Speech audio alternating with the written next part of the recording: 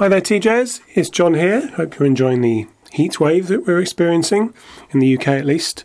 I spoke to Jo Rawbone recently. She is founder of Flourishing Introverts and an introvert herself. We talked about spotting introverts in your team, talent management and how to get the most out of people who are introverted, the idea of well-being, mental health and introversion and extroversion, and lots of things in that paradigm of learning and development. Very interesting conversation. Really good to speak to Jo. So get that cup of tea and enjoy. My first question to you is about introverts. How can you spot introverts in your team? And has the whole issue of more people working remotely made it more difficult? It's a great question, and it's a pleasure to be here with you, John. And one of the things I always say is it's really dangerous to play the spot the introvert game, because there are so many different types of introverts. We're not all the same. And if we take it on the surface that there are 6 different types, pure types of introverts, and then many blends, you really can't spot us by our behaviour, except there's something that really gives us away. And the thing that gives us away typically is our communication process. So on the whole, introverts have a think, say, think communication process. So when you ask us a question, we want to take some time out to really think about it, to make sure that what we're giving you is our considered and honest response.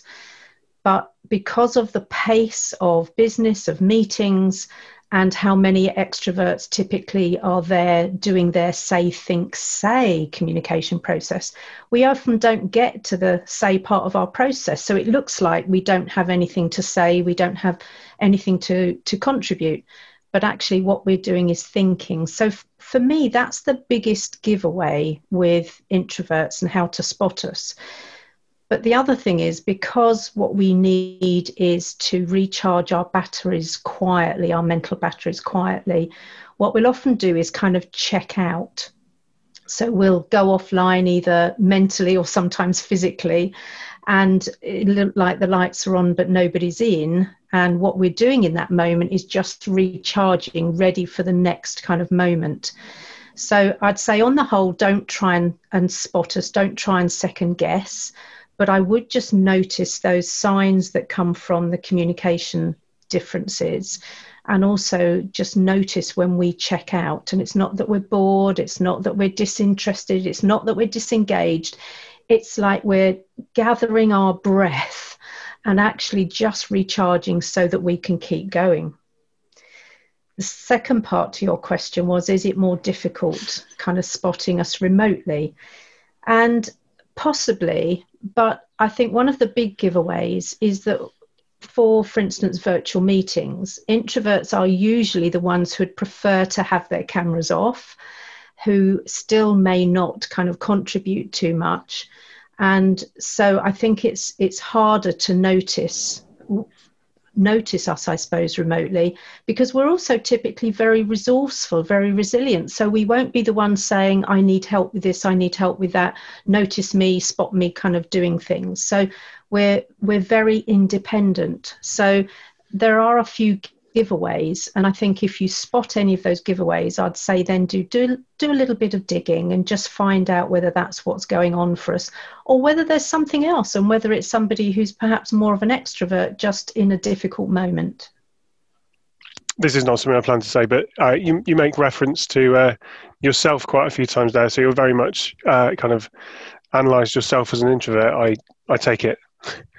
Yeah, absolutely. And the pivotal moment for me came in my 30s when I did the Myers-Briggs type indicator, and the little passage I was reading about my type, which happens to be an ISFJ, was like someone seeing into my very soul. Now, I know that Myers-Briggs has a lot of critics, and that potentially it's not as robust as people think, but for many of us who spent years, if not decades, thinking there was something wrong with us because we were forever being told to be different, that moment of going, actually, I'm not weird, I'm just wired differently, is like a moment of absolute bliss.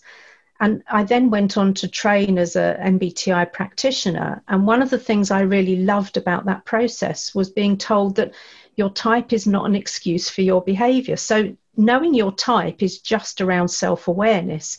It's not around putting you in a box. What it's about saying is, this is typically how we would experience you behaving, and how you experience yourself. But actually, the art here is to learn how to flex in order to get on the same wavelength. So, yeah, I'm proudly an introvert, John.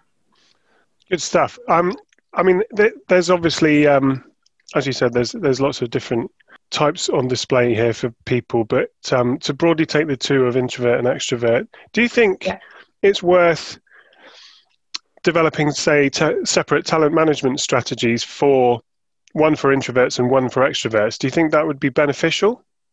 No, is my quick answer to that. Because if we agree that a talent management strategy is where actually what we're doing is acquiring and developing talent to meet the business vision, mission, objectives, etc., then actually what we need to do is make sure that what we're doing is we're picking up and identifying those skills, those traits, those qualities that help us get where we need to get to. So in terms of a strategy, no, it's essential, I believe, that actually we have one strategy, but within that, we take the time to notice, the neurodiversity that's within individuals, because, anyone who's serious about the diversity, equity, and inclusion agenda will know that being aware of those aspects of neurodiversity is incredibly important. I think it's necessary that all organisations deliver business-wide, firm-wide education programs so that we start to really appreciate and value difference. Otherwise, how can we create really equitable and inclusive opportunities for people? But in terms of different programs or different strategies, no, absolutely not. Because for me, that further creates or deepens the divide, I think. Right. Can you tell me a little bit about, well, first, I think we need a primer here on what extroversion bias is. And then my following question was going to be, what's the impact of it on well-being and mental health? We're recording this at the very start of Mental Health Awareness Week, although like all these things, mental health awareness should not be confined to just a week. But a quick sort of primer on what extroversion bias is would be great. Yeah, okay, thanks. So for me, extroversion bias is all of the business practices and processes that favour the behaviour of extroverts. Excuse me, big block in my throat. So it's the business practices and processes that favour the behaviour of an extrovert. And it starts with things like recruitment and assessment centres. So I've actually sat in on some of those where people are marked down if they don't contribute enough. So I suppose the less well-informed recruiters and assessors are the ones who are looking for quantity of contribution rather than quality of contribution.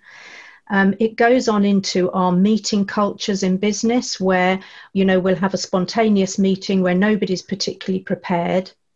And because introverts have that think, say, think communication process, that hasn't given us time to do our research, to do our prep and come into a meeting well informed. Now, of course, I know there have to be spontaneous meetings, but I think a lot of it is actually down to lack of prep and in some cases laziness in terms of whoever's calling the meeting. And most people would benefit from having an opportunity to prep, even if they don't take that opportunity up. Problem solving is the same. There's been a resurgence recently of this working out loud processes. Again, that favours the extroverts. It doesn't favour the introverts. And when we think about some of the myths and misconceptions that we're arrogant, that we're stuck up, that we're lonely, that we lack ambition because we don't push ourselves forward, all of those things really speak to that extroversion bias where somebody decided at some point that what made good managers, what made good leaders, what made good business was people who spoke more than they thought, who pushed themselves forward more than helped other people perhaps move forward. So I suppose a question I often carry is, who decided that it was the introverts who are neurodiverse and not the extroverts? I find that I ponder that quite often. And in training courses, there's bias in there from things like, and it may sound silly to some people, but the creeping death of introductions, where it's like, okay, so we start at one side of the room and work all the way around, and then the introverts are thinking, oh, it's 16 people till it gets to me, or whatever it happens to be. And that awful old pose, pause, pounce method of asking questions, where you kind of pose a question, wait a moment, and then say, so Joe, what's your answer to that? Well, that hasn't necessarily given me time to think through my answer. I remember being quite shocked on a training course, and this was in my late 40s, maybe even early 50s, actually, not that, well, yeah, decade or two ago, but where somebody, the trainer asked me a question. I did my normal think, say, think approach, and just sat back and to reflect. And he then moved on to ask the question of somebody else and never came back to me for my answer. And then at the end of the course, he gave me feedback that I lacked confidence and needed to speak up more. Well, actually, neither of those is necessarily true. I certainly don't lack confidence, but what I did want was that trainer to understand my communication process and give me time to think. These days, I'm much better at using placeholders in conversation. So I'll say things like, God, that's a really interesting question. And I notice as I'm pondering that question that I can see things from a number of different angles. But if I look at which one kind of takes precedence, all of that is just fluff and filler to give my brain time to work out what my answer is. But I don't really see why I should have to do that, why people don't understand that actually some people just need thinking time. Give us time and we'll happily give you the answer that matters to us. So that's for me a bit about the extroversion bias and where it exists. And my observation, working as I have for over 30 years in organizations internationally, it's endemic in pretty much every organization I've worked in. In terms of how it impacts well-being and mental health, if you think about the fact that, as Jung described, introverts are overstimulated mentally, so they don't need additional external stimulation, which is actually what the extroverts require in order to get their mental batteries charged. As soon as we're in an overly busy environment, an open plan office, a meeting where there's a kind of talking shop rather than being something where there's, real time for consideration, our batteries are draining at a super fast rate. Imagine your mobile phone battery, watching it just kind of, go down, or the fuel gauge on your car when you've got your foot to the floor and you just watch it kind of reduce. That's what happens to introverts. And the first thing in terms of the stage or how it impacts us is overwhelm. So we'll go into that state of overwhelm. And if you know introverts, you may have heard them say, I'm all peopled out, or I've done enough peopling for today. And that's when we tend to go offline. We just kind of check out mentally, as I say, if not emotionally. We will quite often take ourselves off to the bathroom or something just to give ourselves a chance to recharge. If we can't recharge adequately, then the next stage is into introvert hangover. Now imagine the worst hangover you've ever had, but without the alcohol. That's what's so unfair about it. That moment when nothing will do but a duvet day. That's what introvert hangover is like. And that's a serious sign that actually we need to do some recharging, plug ourselves into the corner of the room and actually get ourselves back to full strength. If that's not possible, then we're into introvert burnout. And I've only been here once in my life, I'm happy to say, but it took me 3 months to get over. And it was a miserable 3 months where I sat and stared at my computer screen and didn't do anything, wasn't capable of doing anything. And it took me that long to recover. And all of that is because we are operating in this society that demands us to be something we're not. It demands inauthenticity of us. It demands us to pretend in order to fit in and get on. And, imagine the toll that takes on our mental health and well-being over time. Listening to what you say, I'm thinking, sort of diagnosing myself in the past, thinking is maybe that's what I've experienced at times. But to stick with introverts and extroverts for my final question, there's a lot been said, especially recently, about hybrid working, the pros and cons, whether it's here to stay. There are people with vested interest in getting people back into the office. Likewise, there are people keeping everyone working remotely. But what do you think is the best strategy for both introverts and extroverts? And how would you convince the hires up, as it were, that hybrid working is the best strategy for different types of people? I think there is a lot to be said for hybrid working, especially where it is treated as it was always intended, where people choose where they get their work done. Because what you'll notice is that more introverts will choose to get their work done from home or from somewhere quiet. Home if it's an introvert-friendly space, somewhere quiet if they need to retreat somewhere. Extroverts typically will choose to go into the office more often because they need that social interaction, those active experiences in order to keep their batteries recharged.